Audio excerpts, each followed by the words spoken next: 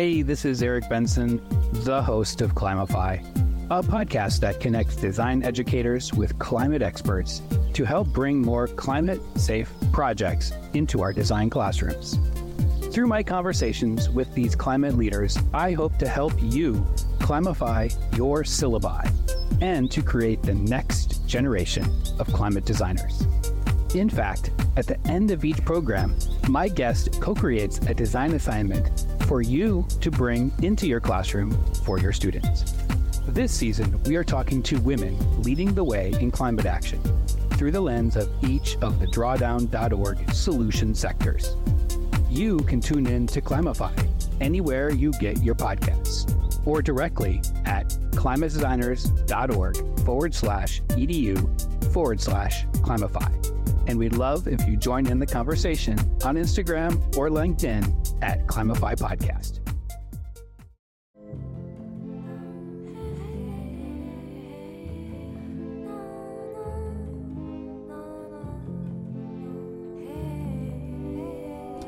This is Incomplete Design History, a podcast that explores overlooked and ignored topics in graphic design history. It is our goal to deepen and expand the knowledge, understanding, and interpretation of design history. Because history is messy, it's incomplete.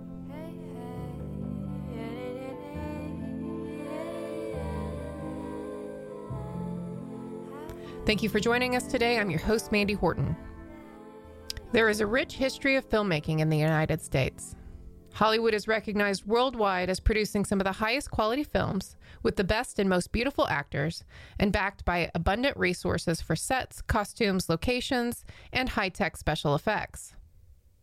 The history of film posters used to promote those films is equally rich. Some movie posters are as iconic as the films, with highly regarded designers and illustrators such as Saul Bass, Paul Crifo, Joseph Karoff, Drew Struzan, Bob Peak, Tom Jung, and Bill Gold, among many, many others, widely recognized for their contributions to the medium. Like the rest of America, movie making was segregated for much of its history. And there is another separate history of film and movie posters that doesn't get much attention. Author, photographer, and collector of black film posters John Kitch calls this the separate cinema. Mainstream films from the silent movie era up to roughly the 1950s avoided films that cast black actors in leading roles and avoided telling stories that accurately reflected black culture, families, and life.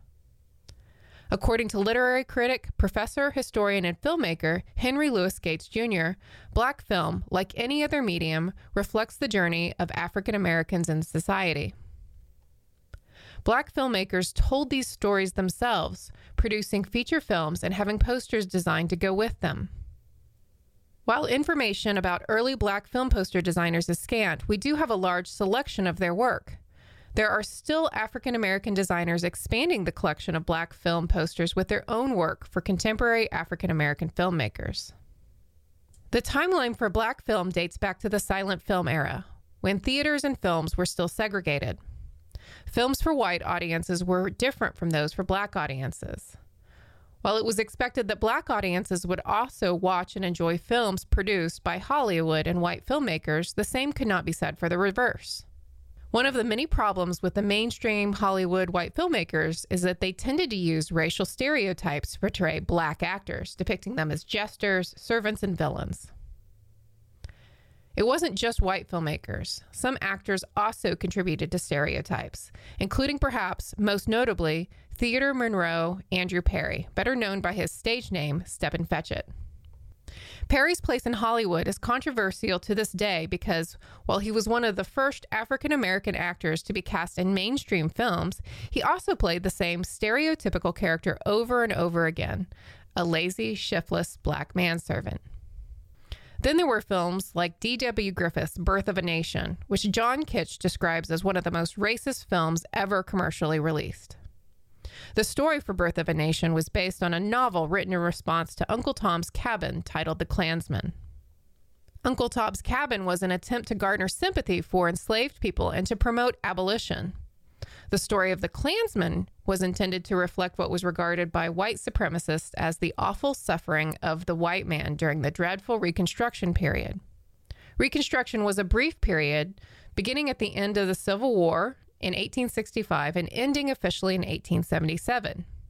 Though unofficially, some of the amendments made during Reconstruction had been rolled back much earlier. It was during this era that Congress officially abolished slavery, following the Emancipation Proclamation, which was an executive order. Congress also granted full rights to all Black people, freedmen and formerly enslaved alike. Well, full rights to men anyway. Women, of course, had fewer rights than men, and Black women had even fewer rights than white women. But granting Black men citizenship allowed them to run for political offices, and many did so, easily winning their seats in the South. Prominent white men who had been leaders in the Confederate Army were neither allowed to vote nor run for office.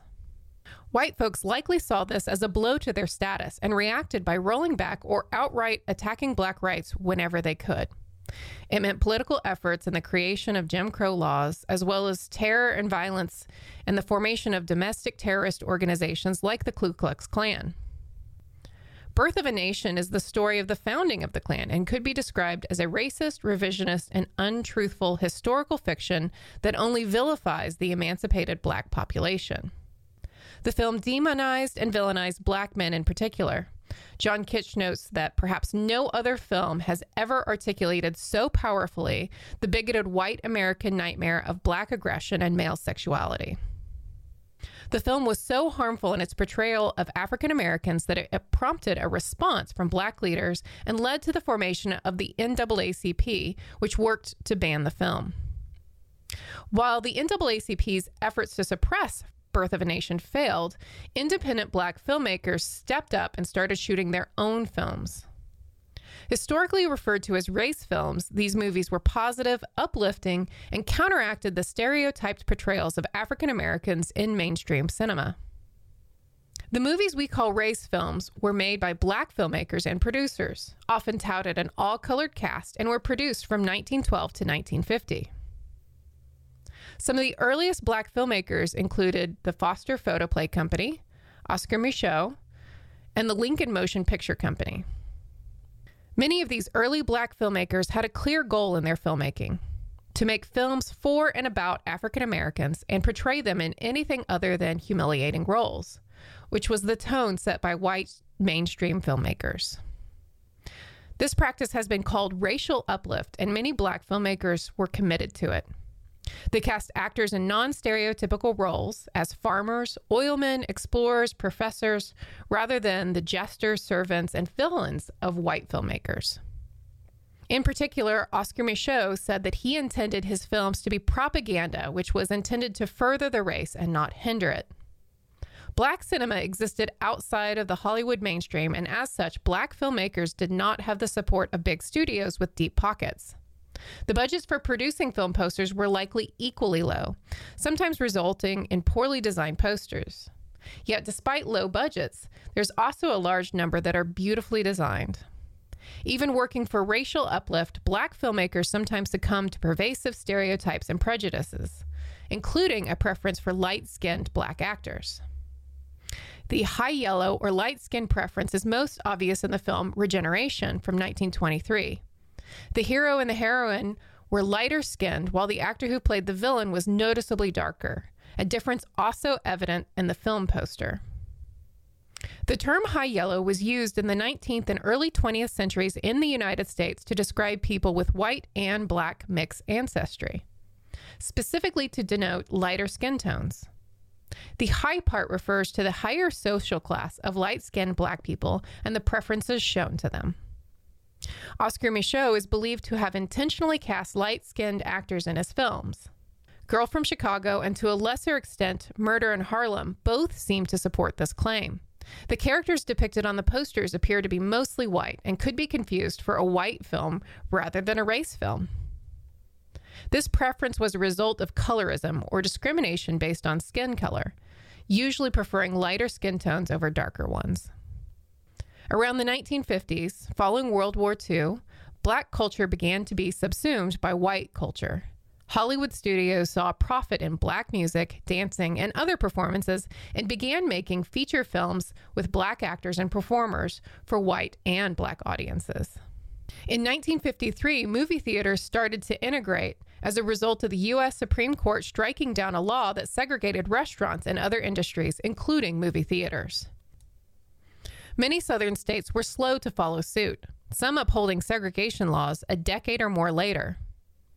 It is entirely possible that producing movies for black and white audiences and desegregation of movie theaters led to the decline of race films, since there was no longer a need for separate films for separate audiences. The creators of many of the posters that were used to promote early black films are unknown to history today. Anonymous designers lost to history. A large majority of the older posters from 1900 to the 1950s are unsigned, though some have a printer's mark or logo. Further investigation into the history of black film posters might require tracking down the printers and lithographers who produced them. Though not all posters bear the mark of the printer. The authors of The Separate Cinema make the argument that some printers might have omitted their mark so as not to be associated with what was deemed as questionable content. But what do they mean about questionable content? The example that was given is a poster for the 1931 film The Exile, which featured a scantily clad dancer and no printer's mark or logo, indicating that the printers might not have wanted to be associated with the sexualized content. Perhaps white printers also omitted their mark or logo from black film posters to avoid association with black cinema. Similar to how during segregation, when white businesses did serve black customers, they often required the service to be discreet, compelling them to use back doors and service entrances. There's no evidence one way or the other, but it seems to be a possibility. But when investigating the history of black film posters and looking for a history and practice that includes black designers, the search is woefully disappointing. The publishers of the books that represent the two largest collections of black film posters, Separate Cinema and Close Up in Black, do not report specific information on most of the designers, and many of the designers for the earliest films are altogether unknown. The poster designers that we do know about appear to be mostly white, but there's still very little information about them or their posters. Instead, these books present a history of black film as represented by the film posters that were used to promote them, which is just as valuable in graphic design history, even if it isn't what we expect. So while the hope in doing this research was to uncover a wealth of information about black-owned lithography firms and black commercial artists who made these film posters, the history of black film posters is more likely to include a few anonymous black artists and a majority of white artists attempting to depict black culture, either authentically or using stereotypes. Yet the absence of black designers for these posters is a bit surprising. During segregation, many black-owned businesses and entrepreneurs kept their money in the black communities whenever they could. Some of this was out of necessity. Too often, white-owned businesses refused to work with black customers altogether. It was also in the interest of the black community to keep money within the community.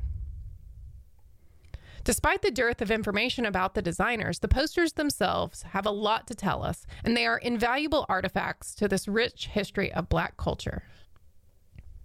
In her AIGA Eye on Design article, Can We Teach History of Graphic Design Without the Cult of Hero Worship?, Aggie Toppins reminds us that the history of graphic design is a deep well. Artifacts from graphic design history and the stories that they tell can be more important than the people who created them. Fortunately, there are at least two major collectors of black film posters we can thank for archiving the invaluable history of black film, Edward Mapp and John Kitch. Edward Mapp is described as a pioneer of black film studies who amassed a collection of over 1,200 posters representing a large portion of black film poster history. Mapp himself states most of the designers who created these posters are lost to history, though he notes that some are signed and it might be possible to find out more about them. Mapp also noted that as they exhibited the posters, he had a few people reach out to say a family member worked on one of them, though he doesn't seem to have published this information. Mapp supports the research that few, if any, of these designs were by black artists. He also believes that in instances where a black designer did create the artwork for the poster, it was most likely a one-off invitation, and that these creators had other jobs that paid the bills. In terms of design, Mapp feels that the modern practice of film posters has lost its artistry. focusing too much on actors and photography over art and design, showing reverence for the older film poster designs. This is a criticism that has been cited by other film poster aficionados and design critics as well. In 1995, Mapp donated his collection to the Academy of Motion Picture Arts and Sciences collection in the Margaret Herrick Library. Portions of his collection of black cast film posters and other memorabilia toured the country through 2005 under the Smithsonian's Traveling Exhibition Service as Close Up in Black, African American Film Posters, and a book by the same name was published as part of the exhibit. John Duke Kitch is a photographer with an interest in film and movie posters. His first black film poster was a gift in 1973, which hung in his dorm room at Bard College. From there, he began collecting extensively. Kitch's collection, known as the Separate Cinema for his 1992 book of the same name, includes more than 38,000 film posters, lobby cards, and photographs representing 30 countries. Kitch's collection was purchased by the Lucas Museum of Narrative Art in 2020, and there are plans to make it a permanent exhibit in their new building when it opens in 2025. With so many black film poster designers going uncredited and lost to history, it's significant that Art Sims was one of the first nationally recognized African-American graphic designers to produce movie posters. He is the CEO and co-founder of 1124 Design Advertising in LA, which was founded in 1981.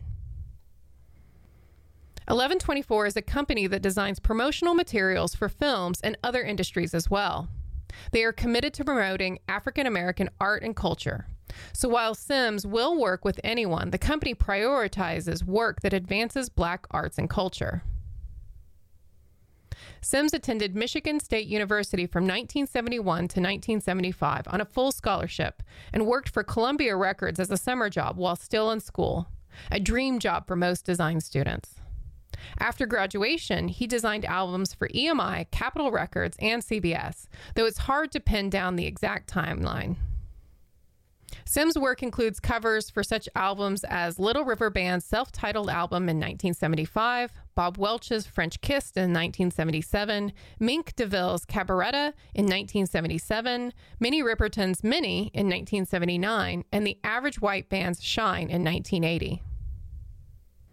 Eventually, Sims left CBS to start 1124 Design Advertising, which had been in the works for a few years, but his job as an album designer left little time for his own business. It was at this point that Sims began to design film posters. Reports of where he got his start are conflicting.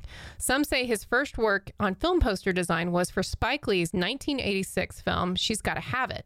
But he's also cited as the designer for Steven Spielberg's 1984 film, The Color Purple. It's possible that work started on Spike Lee's film before its 1986 release, which could have included designing the movie poster. Whatever the case, the connection between Spike Lee and Art Sims is obvious, and Sims went on to design poster after poster for Lee's films such as Malcolm X and Do the Right Thing, just to name a few. Sims' career as a designer has not been without controversy, and two instances stand out, involving the design for Clockers from 1995 and Bamboozled from 2000. In the Clockers controversy, Sims was accused of stealing the design of Anatomy of a Murder from the film's poster and title sequence designer Saul Bass. For his part, Sims acknowledged that his design intentionally reused and referenced elements from Saul Bass's iconic film poster design. Sims stated, "I was paying homage to one of the most famous designers in the industry, and that it was a salute rather than a ripoff." But Bass was not happy about the homage. He complained that the convention is that when anyone steals something, they call it an homage, and stated that it's disappointing that anybody would do that. Bass was further surprised that anyone would do that and think that the infringement would not be discovered. Except that it seems really unlikely that Sims and Lee would ever think that the design would go undetected. The reference to Anatomy of a Murder is more than obvious. The Clockers design has a similar layout, texture, shape, and overall style or technique, with small but notable differences. Both feature a human figure that implies a dead body. But in the Clockers version, the head faces the opposite direction and is wearing a ball cap, and the body is riddled with bullet holes. So what does that mean? It seems like Sims and Lee wanted the Clockers design to be seen, and the connection to Bass's earlier design is obvious. If true, then it's plausible that Sims and Lee's intention was likely an homage. In any case, Bass didn't see it that way. It was reported at the time that Bass received calls from other designers asking if he had done the work for the Clockers design himself. His response: when a well-known creative person such as me is perceived to have created a knockoff of my own previous work, such a perception is a mortal blow to my reputation as a creative person. Perhaps questions about borrowing from himself and challenging his creativity or originality is what caused him to get so insulted, more than the borrowing and the homage itself. Ultimately, the Clockers design was pulled, and another, less striking and less controversial design replaced it. Sims and Lee became embroiled in another controversy over the poster for Lee's film Bamboozled. The poster design featured racial stereotypes along with a headline that reads, "Starring the great all-Negro cast." The white actors were cast for the film. The poster was a clear reference to earlier race films. Bamboozled was a darkly satirical comedy about a modern-day minstrel show in which characters dress in blackface. Blackface is traditionally recognized as when white actors wear black makeup to appear as black characters, usually with overdrawn lips.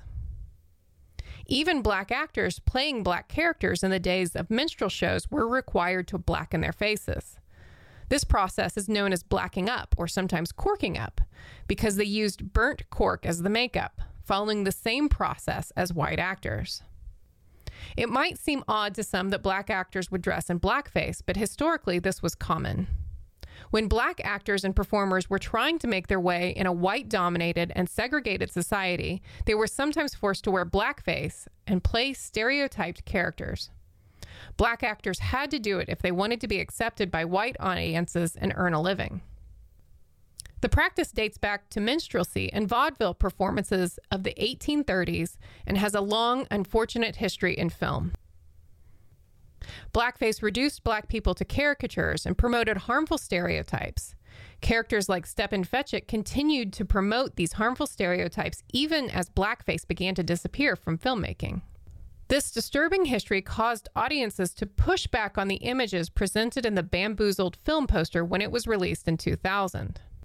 Yet when audiences found out that Sims, a black designer, created the poster and learned of his intention with the design, these perceptions changed.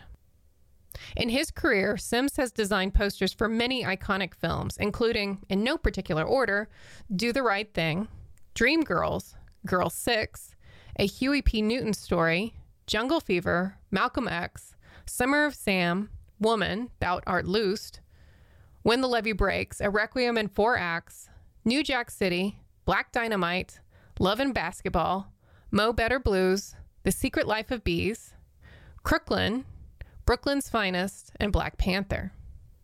In 2010, Sims was honored with a traveling exhibit of his work by AIGA. The exhibit, known as Design Journeys, was a collection of stories about the professional lives, contributions, and portfolios of leading African American, Latino, Native American, Asian American, Southeast Asian, and Pacific Islander designers. The exhibit was also available online through the AIGA archive and reportedly included an essay about Art Sims and his professional career. But research for this podcast was unable to locate any of this content on the current AIGA site. Additionally, Michigan State University, Sims' alma mater, held an exhibition of his posters called Movies and Messages, the movie posters of Art Sims in 2015. Art Sims is still an active designer whose work in and out of the film industry will continue to inspire designers and filmgoers everywhere.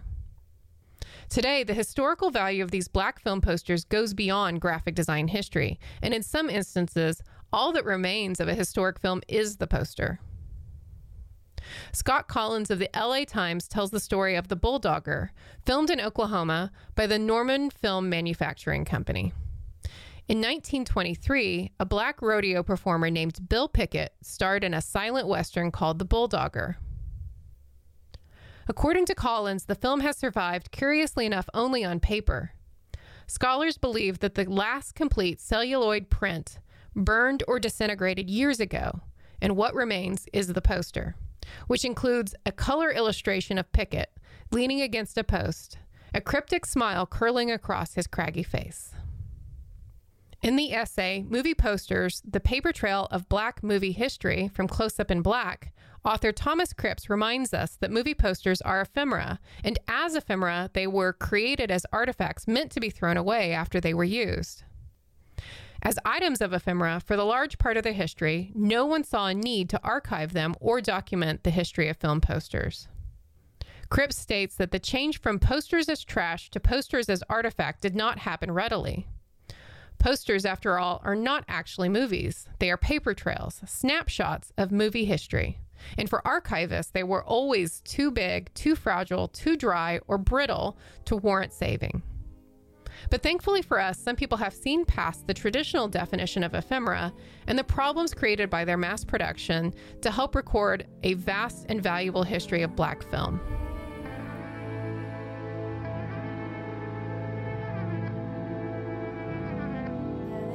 This episode was produced with the aid of a grant from the University of Central Oklahoma.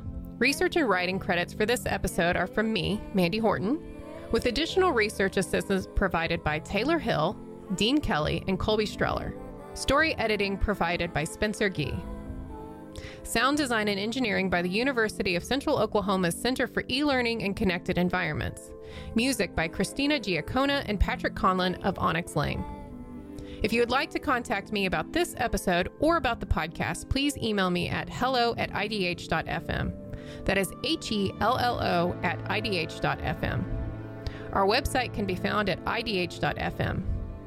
You can also connect with us on Instagram at Incomplete Design History. And be sure to subscribe to wherever you get your podcasts.